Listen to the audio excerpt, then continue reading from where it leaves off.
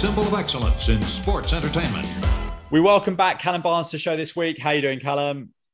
I'm good. I'm really excited to jump into some WWF. This is completely new to me. As I said, I'm a kid of, the 90s, but really wrestling fan of the early 2000s. So to see these, what I assume, aging legends in their prime is with full heads of not grey hair is going to be really fun for me. This is, as soon as I saw this and I saw how long the video was, I realised this has got adverts in it because it's nearly an hour. Yes. This is the one. This is the one to bridge that gap.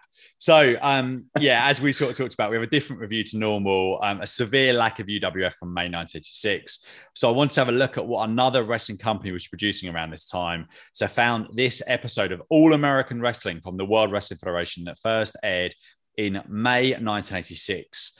And as we said, all of the original adverts are contained. So strap yourself in because we're going straight into it.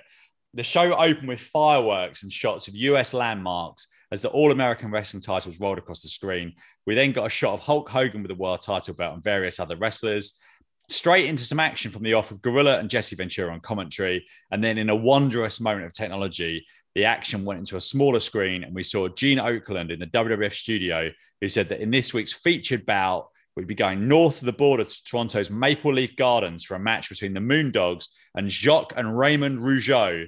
And Gene said he liked the sound of those names and then said, "Oui, oui, monsieur," in a French accent. We'd also see Paul Orndorff versus Johnny K9. Jesse Ventura would be visiting JYD and the Haiti Kid. Plus, they'd be calling someone in the continental United States. And I'm not sure why. This was incredible. What did you think of this opening? Okay, so the opening is so much fun to see those old WWF. Oh, I'm sorry. I didn't mean to do that. I meant to mute myself because I was about to cough. So you're back on. You're back on, Callum. Sorry. Go on. I'm back on. Yeah. Do you remember this is probably like about 10 odd years ago now, but I don't know how much the WWE still do it, but they did a night, I think it was WWF Superstars, so not quite All American, where they had the old logo. They had all the apron ring, ring around the apron. Retro nights. Yeah. It was so good. And in the main event, they had Roddy Piper doing his Piper's Pit, and it was with John Cena versus Wade Barrett from his Nexus days, if you remember that program. This is one of the cornerstones of being a wrestling fan, is that nostalgia that comes along with it. And seeing that old WWF logo with that rainbow look to it, and the high 80s guitar, I think the music there, it's very, very cool. And as a kid, as a wrestling fan, a kid at heart, you can't help but smile and think, here we go. This was, you know what? I haven't looked forward to reviewing a show quite as much as this one for a long, long time. And as soon as this started, I was like, this is going to be really, really enjoyable. And what definitely was enjoyable was next up a full slot of adverts. So which of these leading soft drinks gives you loads of vitamins? Pepsi, 7-Up, Coke, Canada Dry, or Yoo-Hoo? Well, the answer obviously is Yoo-Hoo. And as each vitamin or benefit was read out, a different kid would pop up and say Yoo-Hoo in a high-pitched voice. They didn't add which leading soft drink is most likely to give you diabetes here, as I presume that would be Yoo-Hoo as well.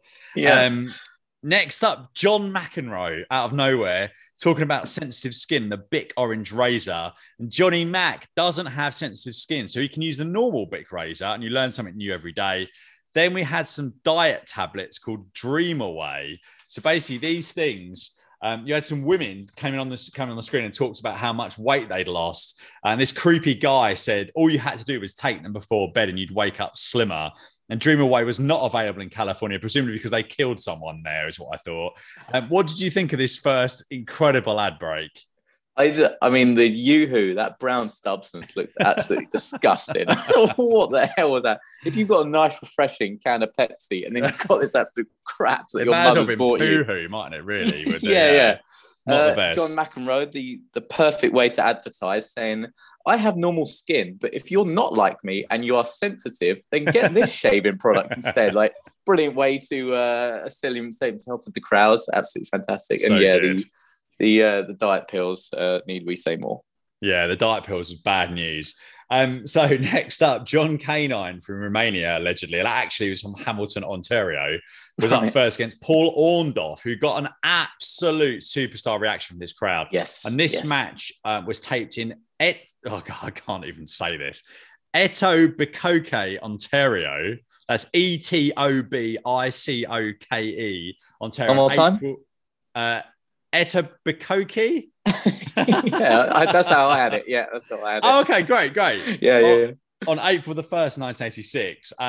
So an interesting little factoid about this time in the WWF, and we'll talk about this a little bit more later, is that actually the WWF pretty much shut down after WrestleMania 3 for 3 or 4 weeks, aside from an Australian tour that we'll talk about a little bit later. So all of these, though this aired some weeks after WrestleMania 2, this was all taped before WrestleMania 2. So then they did a similar thing after WrestleMania 3 as well. So Don Morocco was on commentary here along with Gorilla Monsoon. And I thought Morocco did an excellent job here. And it was a bit of a shame that he wasn't on this for more than just his first match. And this was a few months before Orndorff's turn and big run with Hogan. And he won in 3 minutes and 12 seconds with a huge pile driver, which Morocco remarked that he would have kicked out of. Orndorff then shouted at Morocco, and it looked for a moment like he was going to get in there with him, but then he quickly put back on his headphones. I thought this was great. Superstar reaction for Orndorff, and the presentation was fantastic. What did you make of this opening match? Yeah, I think I've only known him as the heel, like when he went up against Hulk Hogan, right? So yeah. Amazing physique, crazy physique. He was so jacked and such a massive pop when he came out. He really was a superstar there. He hardly took any offense in this match, didn't last long. And yeah, again, the crowd was going absolutely crazy for him. Yeah, big time. Really good stuff. Yeah.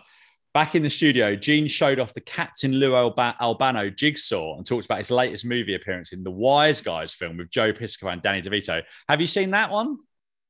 No, I haven't either. I think, I recognize it though. I know the name, but I haven't seen that. Yeah. We had a WWF tour advert next, including an event at the Superdome with the Fink doing the voiceover, and he'd throw in a name that was going to be on the card as we went through each event, basically. And we then cut to a WWF update with Lord Alfred Hayes talking about WrestleMania 2, which was a little under a month prior. Did you know WrestleMania 2 is the only WrestleMania to ever be held on a Monday night?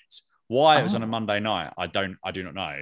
And also, I found out something also really interesting about this show the other day. Well, I found it quite interesting. I quite like niche facts about things. Me too. Yeah. Especially old stuff. Like I found out relatively recently that WrestleMania 6 was shown live on Sky, and they had a fancy dress party meetup in London somewhere for it, for Hogan versus Warrior in 1990. The actual wrestlers. Sorry. Like someone at Sky or somebody arranged. Okay. Yeah, you could go somewhere in London, and I think those events back then were 4 or 5 p.m. Eastern. Start 5 p.m. Eastern, so it'd been 10 o'clock here, which would have been like 10 o'clock till 1 a.m. Would have been perfect, wouldn't it? So it's mad, isn't it? And then we didn't get WrestleMania live for 2 years after that. WrestleMania 8 and 9 were live. I don't think 10 definitely wasn't. I don't think 11 was. I think 12 was. So yeah. It's crazy to think how, it just blew my mind that people in London were meeting up for WrestleMania 6.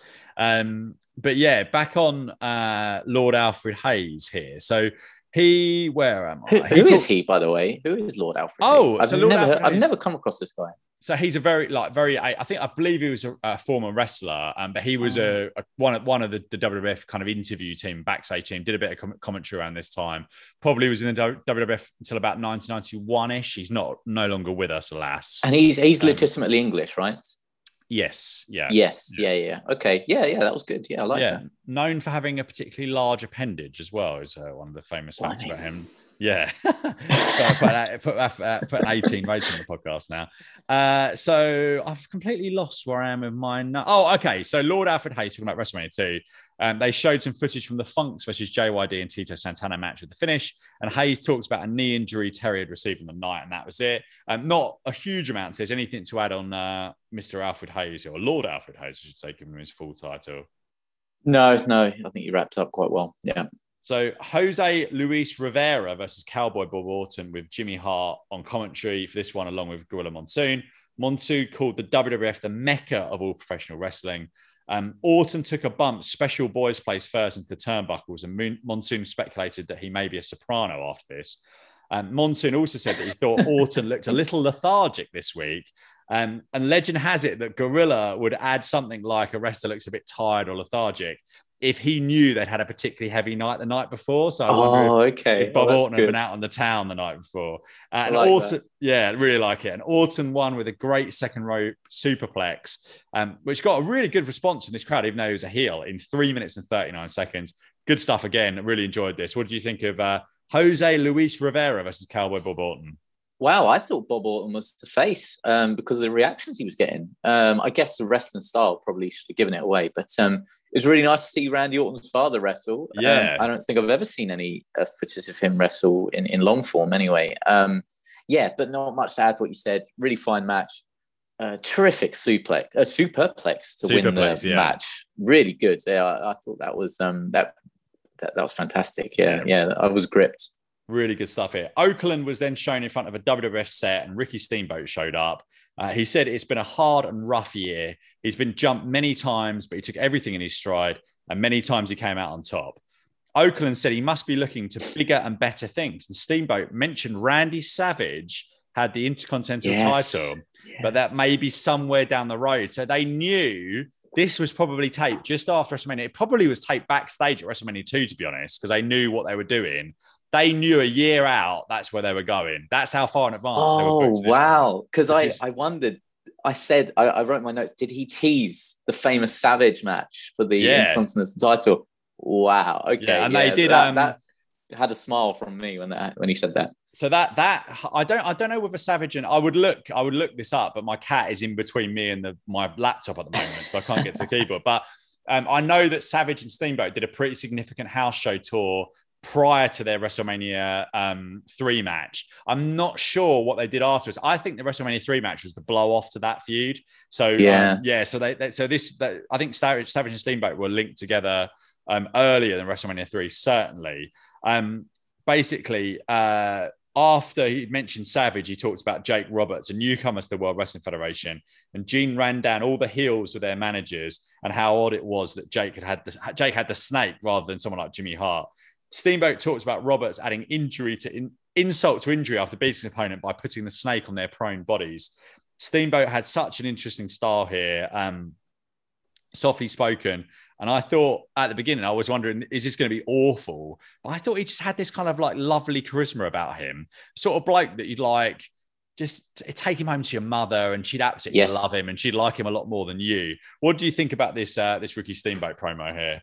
Completely natural. And Gene Okerlund, as there's other promos that we'll obviously touch upon later, he's just there to background scenery or made the butt of a joke or for a big wrestler to say, give me that mic and then kind of push him out the way. Mabel, this was actually not my microphone over then. I saw that. Yeah. She's gone down. She clearly didn't like my commentary. No, but yeah, he just came across as so just so lovely, and it was actually like a genuine conversation that they were having. I did find it funny though that at the end of the promo, he's just cut off and the music plays. Yeah. And then the screen fades to something else. And then you just have Gene Okerlund saying, all right, guys, I'm just going to wrap this up. And then, like, it was like the backstage guys are going, right, cut this. Yeah, come on, let's get moving. So I was wrong about something I said earlier on. So I said that I thought that Savage and Steamboat was the blow off. Actually, in terms of, do you know what? It's crazy. So actually, Steamboat's talking about Randy Savage here. Steamboat first challenged Savage for the Intercontinental title on April the 20th, 86. So after he cut the promo before this aired. And then from July 86, him and Savage worked lots. So they did, trying to kind of filter out any cage matches here, but they did. Let me count 1, 2. Am I going to count this? Lots of matches, basically. So there's probably 15, 20. Crikey, they were working everywhere, every single night, basically, all the way up to WrestleMania 3. And their run together went beyond WrestleMania 3, and they were working together all the way up to June 87. So, on television? No, so this is house shows. They were doing I mean, just to give you an example of this, in terms of, let's just pick a random week in January '87. So let's go through this. So they worked singles match on the 6th, 7th, 8th, 9th, 10th, 13th, 16th, 18th, 22nd, 23rd, 24th, 29th, and 31st. I mean, that's just sorry, I'll tell a lie. On the 29th, it's a tag match with George Steele and Honky Tonk Man on the respective sides. But apart from that, all singles. So yeah, these two knew each other very, very well prior to that classic WrestleMania 3 encounter. Advert time again. A bloke thinks a lady is wearing a Giorgio perfume, but she's not. She's wearing a Secret perfume. The Secret perfume, and it's $100 cheaper. A couple of ladies talking about how good our Secret was, and I'm pretty sure this was the same creepy guy from the Dreamaway advert. Yeah, that's the only thing I've got, and yeah, it is like. And I guess if you can sell one thing, you can sell anything, right? Diet tablets and cheap perfume. The creepster encouraged us to phone a toll-free number or check it at a local store, and he said if you weren't completely delighted, though his words, you could return our Secret for a full refund, even if the bottle was empty. And the closing shot showed a guy kissing the girl's neck that was at the start while she looked at the camera with an expression on her face that read, I'm wearing a cheap old perfume and this loser is buying what I'm selling. And disappointingly, this advert was so long, it was the only one that we got during this break. So what did you make of our Secret? And also, what's your fragrance of choice as well? Well, this is really bad because I wear Gio by Giorgio Armani. There you go. Perhaps you should be wearing our Secret. I should have been purchasing the Secret all these years. Yeah, I've been absolutely screwed out of some money here, Stephen. No. The part where they say that you can return it and we give you the money back, I don't. So in the the terms and conditions at the end, it says this is warranted for 30 days. So it's not like you can have it for a year and give it. How but then the shipping says 3 to 4 weeks. So if you get it, get it at the end and then the 30 days is up, I mean, you've only basically got a week if you're lucky enough. You've got nowhere to go with that. Great spot. Really great spot. Yeah. And you're not going to use all of that stuff in that. I mean, I suppose you could spray it, but then by the time you pasted it back, you're probably too late anyway, aren't you? And you'd have paid to post it at that point. They've got you. Yeah. Our Secret's got you. Yeah, incredible stuff. Back to Oakland in the studio and Heathrow to the Maple Leaf Gardens for our featured match, in which we joined in progress. The Rougeaus versus the Moondogs. Jesse Ventura and Gorilla Monsoon were on commentary, and they were enjoying some delicious back and forth banter during this. Of course, Moondog Rex had been in Mid-South as the Nightmare and was a former North American champion. Everything either Rougeau brother did here got a great big reaction. Maybe you're going to behave yourself if you're coming back up here. And there was a pretty significant Go Ray Go chant while he was suffering at the hands of the former Nightmare. And this match took place on March the 23rd, 1986, on a card that was headlined by the Hart Foundation taking on the Killer Bees, and also had the semi-main event of Andre the Giant teaming with the Junkyard Dog, taking on the team Jimmy Hart and the Funk Brothers. That's Dory and Terry. They built the heat on Raymond for what felt like an age until Jacques got in there and was a house of fire with some superb looking drop kicks. And the finish came in just over 12 minutes of television time when the dogs were thrown together. Raymond got Rex in a sleeper after a Jacques leapfrog, and that was enough for the win by referee stoppage. Now, this wasn't the most exciting of matches, but it was a classic old school tag team contest where they isolated Raymond. He eventually got the hot tag, and hearing Jesse and Gorilla is always great. And so was the crowd being so into the Rougeaus. So what did you make of this Moondogs versus Rougeaus match? Yeah, I've got to be honest, it was lackluster. I was being kind there, really, wasn't I? Yeah. You had very fair comments, though, I have to say. I'd never heard of either of these teams. Now, did they do much of note in their careers? The Rougeaus were around... Or are they known by different names? So Jacques Rougeau was the Mountie. Oh, okay. Yeah. Okay, so the Rougeaus were around for a little while after this. Raymond retired a bit earlier, I think, and he did some backstage stuff. Again, I could look this up, but Kat is blocking laptop. Yeah, that's fine. Jacques Rougeau was around for a while, and then he was in the Quebecers later as well. Okay, yeah, that's fine. There was a really nice spot, actually, where I think it was one of the Rougeaus. It was one of the Moondogs was on the bottom, and he kicked out.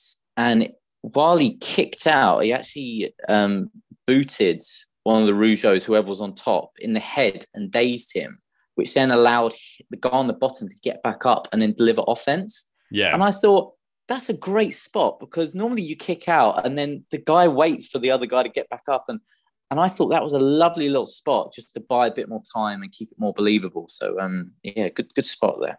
Yeah, definitely. Yeah, this was, as you say, it wasn't going to set the world on fire, but it was perfectly passable, and the general presentation took it up a notch.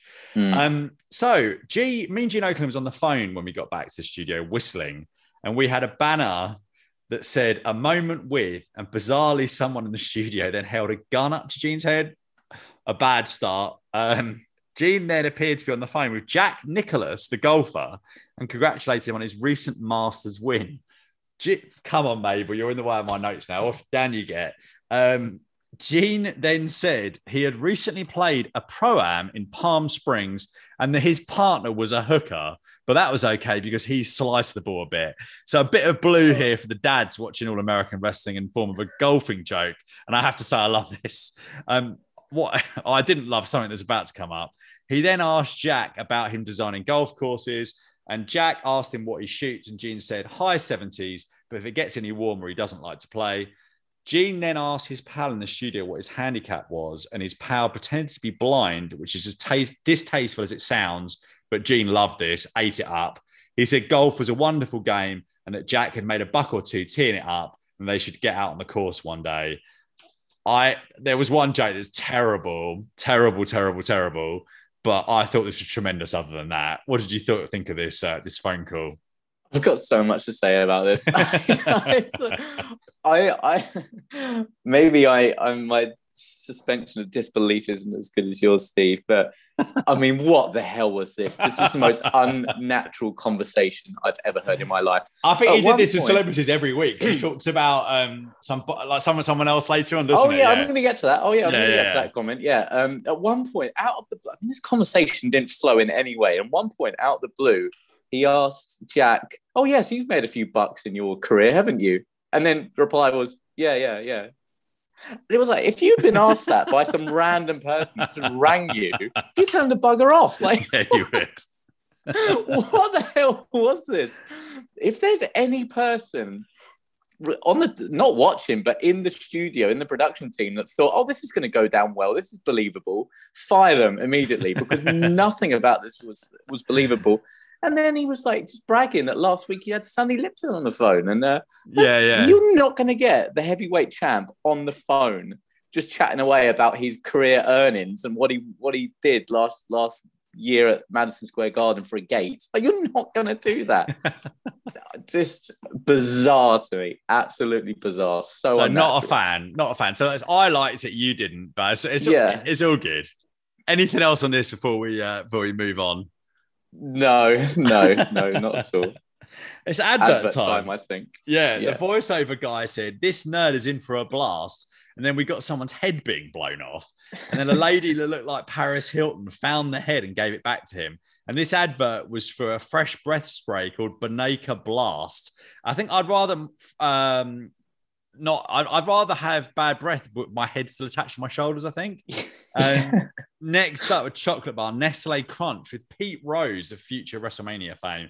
And not much this, the usual kind of fare, kids with chocolate bars. Then a voiceover invited all hardworking Americans to rub it in. Now, there's a joke here that a handful of my friends who may be listening would get, but I'm not going to touch with a barge pole on here. Callum, remind me to tell you off air about this. Or alternatively, you can sign up to patreon.com Mid-South Moments for the unedited version. That is not, in case you don't get the joke here, that Patreon does not exist. So please do not sign up for that. There is a Patreon that Dan set up, but there we go. I don't think you can pay. This ad, I've given the secret away there, haven't I? The joke's gone. So this advert was for muscle gel called Absabine Junior. Not sure how happened to senior. And there was a great song here which went, "Put it on my back, rub it in, rub it in." Dull advert next for Formby's furniture painting, or something equally dull. Then we got a destroyed roof, and then a much better roof protected by Thompson's water seal. Thoughts on these adverts? Wasn't there one about, oh no, that was later on. With more adverts to come, probably. Yes.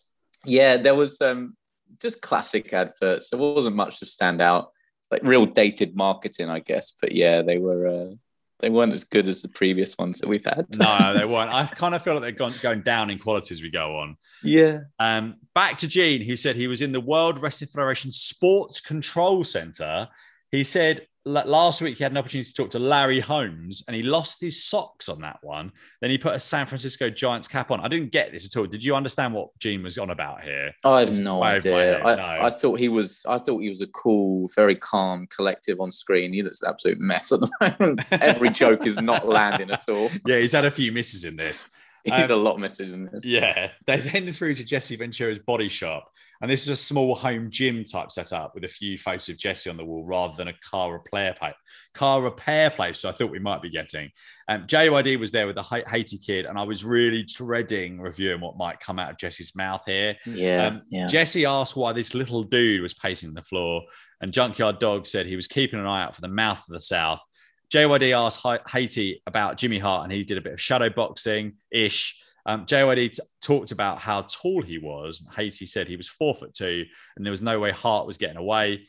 JYD said that Haiti wanted a match with Jimmy Hart, and Haiti said he was looking for him, and he was going to chop his head like a watermelon.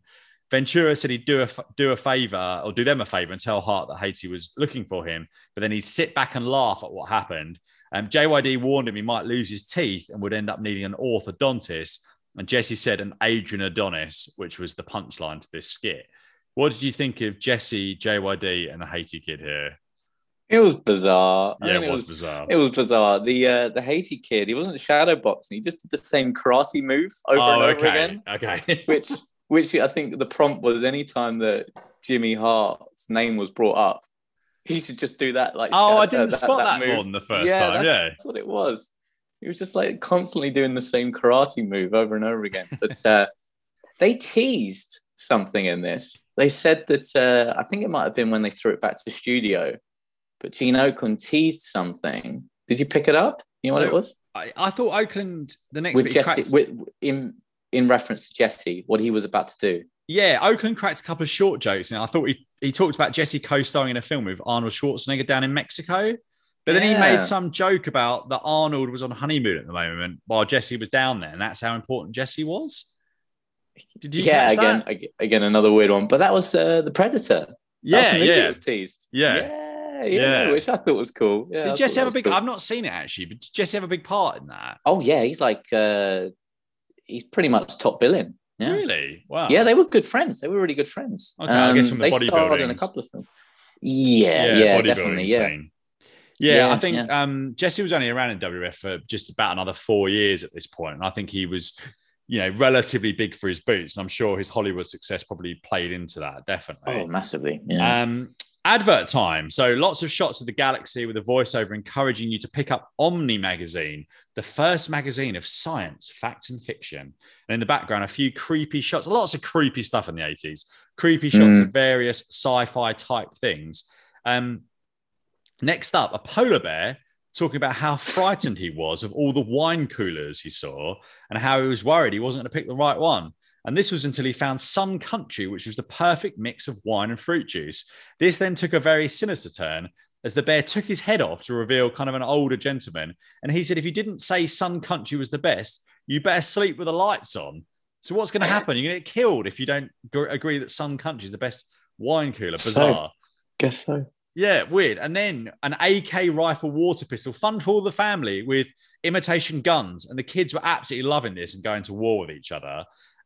Then last up, we had a guy with a drawn-on kind of cartoon beard running through what appeared to be a college common room or dorm room, with people looking scared of said beard, and how basically he should shave it off immediately with his brilliant Bic razor.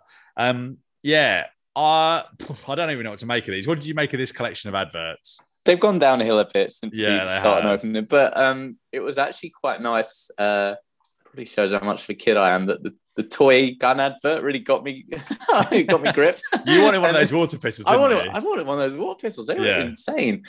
Even though last time we got together and reviewed a show, the fun time for the whole family was legitimate guns at a gun event. Yeah. So this seems to be a little bit better, that the family can have fun in the back garden with water pistols that look like guns. So this was a bit more PG, wasn't it? Really, a bit more PG. Yeah. So I was glad that we've upped the ante with what we're doing in terms of adverts there.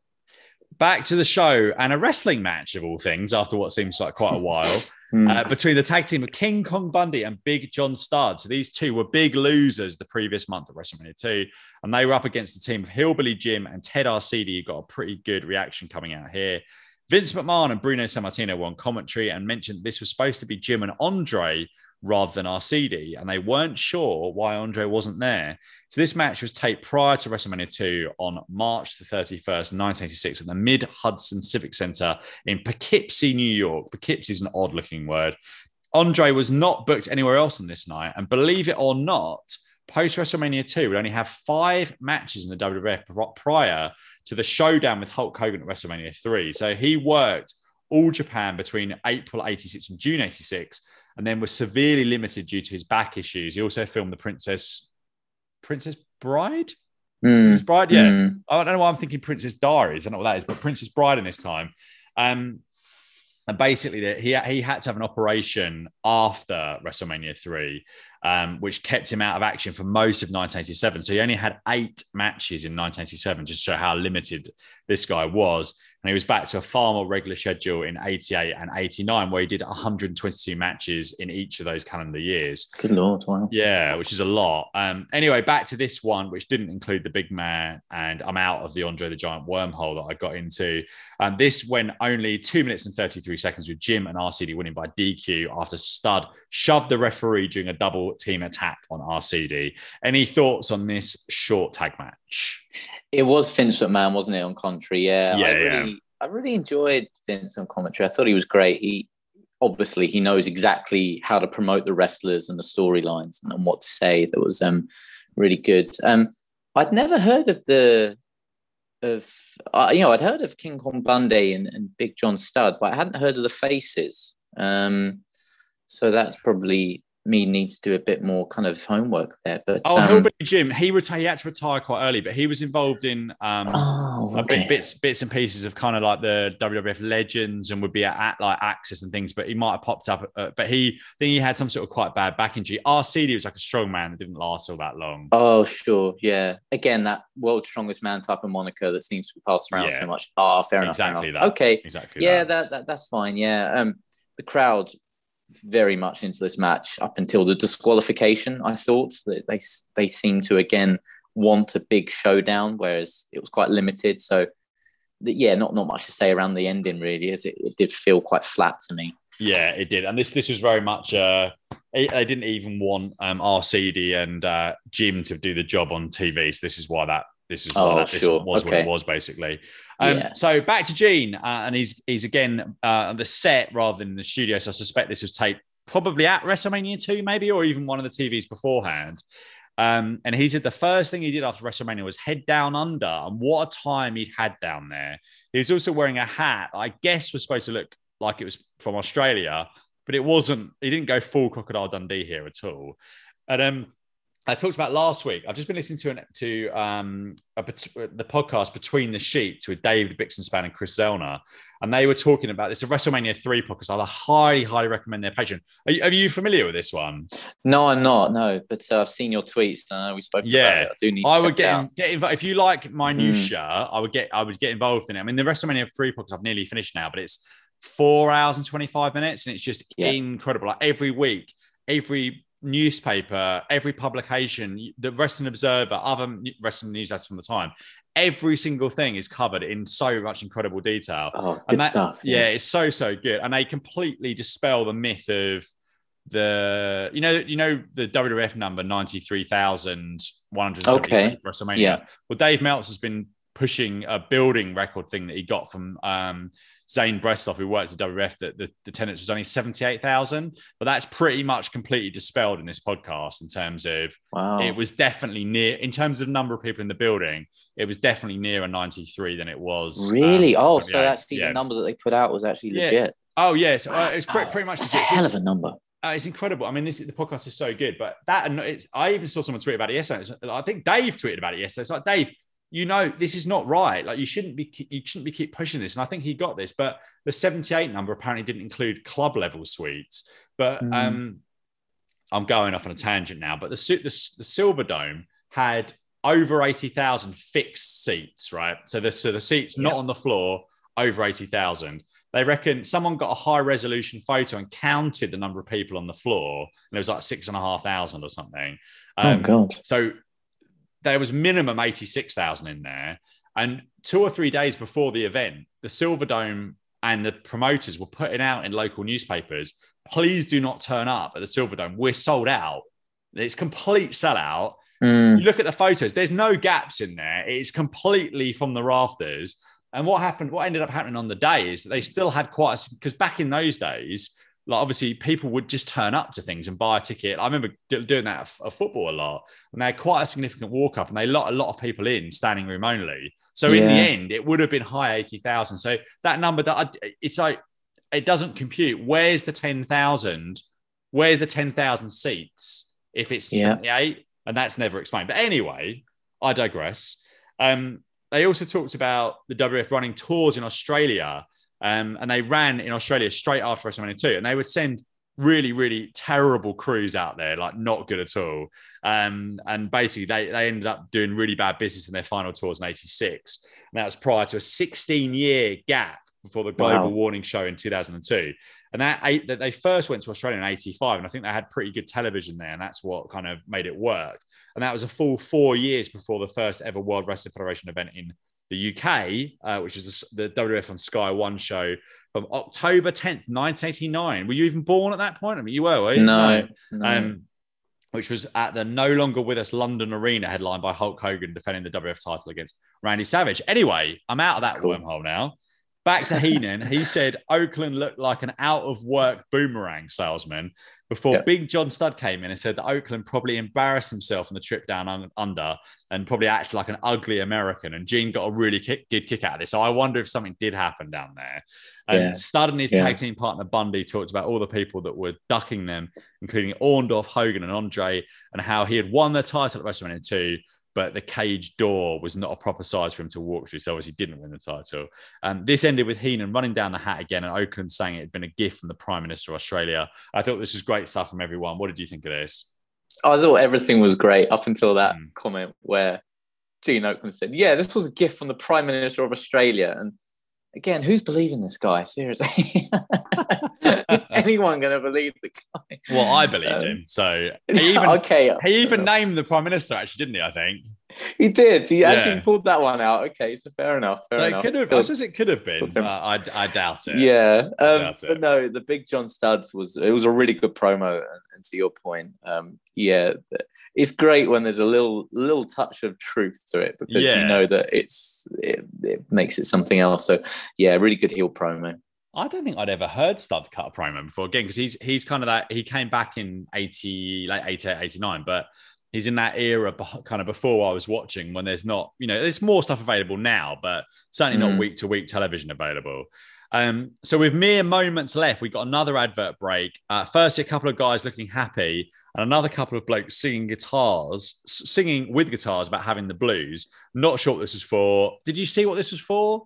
They didn't say. I didn't. No, I didn't. This was when I started to walk away and do other things, but it was because I saw there was a couple of. I know. Wow. The truth's revealed because I saw there was only like a minute or two left, and it just was the adverts, right? So I was like, oh, okay, there we go. So I started to wrap up what I was doing. Tut. I guess, did you miss the next one with the very questionable advert with someone purporting to be native to Antarctica, talking about wine coolers? Yeah, like he said, there's 30 words for cold, but there's only one word for cooler or something like that. Yeah, really. That was cultural appropriation there. This is bad, really bad news. So let's move on from that. In more uplifting news, we've got Vince McMahon advertising thumb wrestlers, and we got kids playing in the back of a car, a battle with Hogan and Roddy Piper on their thumbs, and then the Iron Sheik encouraging some kids playing with these thumb wrestlers at school to get back to class. We then got a creepy shot of loads of babies. The theme of creepiness continues. Then a woman talking about Where You Go Next is up to you on a Honda scooter, just absolutely weird. Alfred Hayes did the promotional consideration piece for Dentyne Gum for fresh breath, then an advert for 7-Up, and Curel, which ends dry skin, and most women agree apparently. Liquid Plumber to finish, and that's it. Thoughts on our final advert segment? I was just trying to figure out who that the Honda scooter model was. She's a model. Was she famous then? Oh, yeah, like she was one of the models that was in what's that really good George Michael song, Freedom. You know where he's got all the models? Yeah.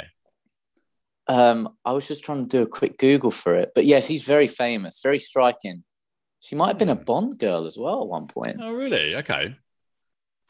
Did you not find the Honda scooter to be out of this world? I wanted that thing. No, I didn't. Oh, did you not? That reminded me immediately of Back to the Future. Oh, here we go. I've just done it, but I can't. Do you know what? If I put Honda scooter model 1980s, and it's just bringing up the Honda scooters. Yeah, that's one exactly of the pictures does have the girl in it. Grace Jones. Yeah, there you go. You go. Yeah. Yeah, that's it. Yeah, I thought that was it. I thought that was her. I really wanted one of those. She sold that to me. I just think that I would probably die on a scooter, like a horrible, horrible death. So, I'm constantly fighting the battle to become a 16-year-old kid on a scooter again, because when I travel to Greece, and I normally just jump on a scooter to get around the island. Yeah. So they're so much fun. Oh. And I know that my midlife crisis, which is coming, I am going to be a guy that gets a motorbike, because they are so much fun to drive. I just think, I'm sure they are, but love it. Every time I'm on one, I absolutely love it. Perhaps that's coming soon, like Harley Davidson or something coming soon. Yeah. Right. So Gene signed us off talking about what we had in store next week, which we won't be reviewing. Highlight, because it doesn't exist. Highlighted by Randy Savage in a singles match, plus Jake Roberts in the Body Shop. And that was it. I absolutely loved watching this show. I like Gene. Gene was so good, but I suspect your view might be slightly different. You're really looking through rose-tinted glasses. I am. Yeah. You are, aren't you? This man was awful. Oh, he wasn't awful. I thought he wasn't as cool as I thought he would. No, perhaps not. I thought there was enough razzmatazz and star power and wrestling to make this work, and you can see why the WWF was doing well in 1986. I can imagine. This is the thing. Like, I can imagine a dad sitting there with his 10-year-old. Perhaps dad and mum sitting with his 10-year-old son and daughter, and laughing at some of Gene's shtick and Bobby Heenan and that sort of stuff, and the kids getting into the characters. And I think that's why 80s WWF was so good, because you look at the crowds, it is families, it is older guys, it is younger people. It's just, and I just thought the tone of it. I remember watching WWF in 1990 with my dad. He would crack up with some of the stuff that Bobby Heenan said. I just think when I was probably like 8 or 9, and the tone was just, they just got it right here. I think they really, really did. So what are your final thoughts on this? Sorry, Callum. Your final thoughts on this episode of All American Wrestling from May the 5th, 1986? Yeah, and to your point there, mate, like, it is a family show. They hit every nail on the head, every demographic. I always liken it to the Shrek films. Like, I remember when I first saw the Shrek film, when my father took me to see it, and he's cracking up, laughing at the jokes, particularly when like Shrek and Donkey get to, this is how much of a geek I am, Lord Farquaad's castle, and it's so big, and Shrek goes, "Oh, do you think he's compensating for something?" And my dad laughs at that, and I'm going, "Oh, what's funny? I don't get the funny," but I'm laughing at the talking donkey. It hits every nail on the head, every demographic. You really can have the whole family watch it, and I think you perfectly summed it up. This is exactly why the WWF were doing so well and were going to be the big behemoths that they became, because they knew exactly what product they needed to put out. It's this thing. I wonder, I've thought about this for a little while about Raw, and there's probably a way to do it, but I can't. I wonder whether you could turn Raw into more of a, not necessarily a full arena show. So perhaps you could take for 90 minutes or whatever. There would be a difficulty with the edits in and out, but I think you could do a show that was 2.5 hours or 3 hours, where it was perhaps a little bit more studio based, video packages, etc. But the problem with it would be you probably have to tape the wrestling element the night before, and then you'd have spoilers out there, and that wouldn't probably please USA Network. But I think there's something to be said for a wrestling show being done in a different way to just an arena. And weekly TV of WWE and AEW is very similar, really, when you think about it. It's in an arena, you get a few backstage things. But with a show like this, you've got creative license. You can do, you could do a couple of. They did something on SmackDown, which I was really impressed with Lacey Evans last week. Sorry, not last week. 3 weeks ago, from when this is out, 4 weeks ago probably. And when she's just talking about some of her upbringing and stuff, I was just thinking, this is exactly the sort of stuff that should be on these shows, not just promo match, promo backstage skit, promo match. It should be something different. And I think this is what was so refreshing about this All American Wrestling. It was just different scenes, matches in different arenas. I really, really like this. Really like great pacing. I thought the pacing was fantastic. It was rapid, wasn't it? Yeah, really, really rapid. Yeah. Good stuff. And that is it. Thank you very much for putting on the show, as always. We've got a RevPro show. I don't know when this is airing. We'll probably have a RevPro 2 weeks after this, or maybe even a week. End of May. Something to look forward to. May the 22nd. So I can't wait for that. And next week, we'll be back with Terry Canova and Phil Stegall looking at the UWF in June 1986. Until then, thank you very much for listening, and we shall speak to you all again very, very soon. Yeah, this is Eric Watts, and for all you phenomenal wrestling fans and fans of this podcast, please do me a favor. If you're looking at more information about Mid-South Sports, Power Pro Wrestling, Universal Wrestling, go to universalwrestling.com and check out that website. It's a must-see.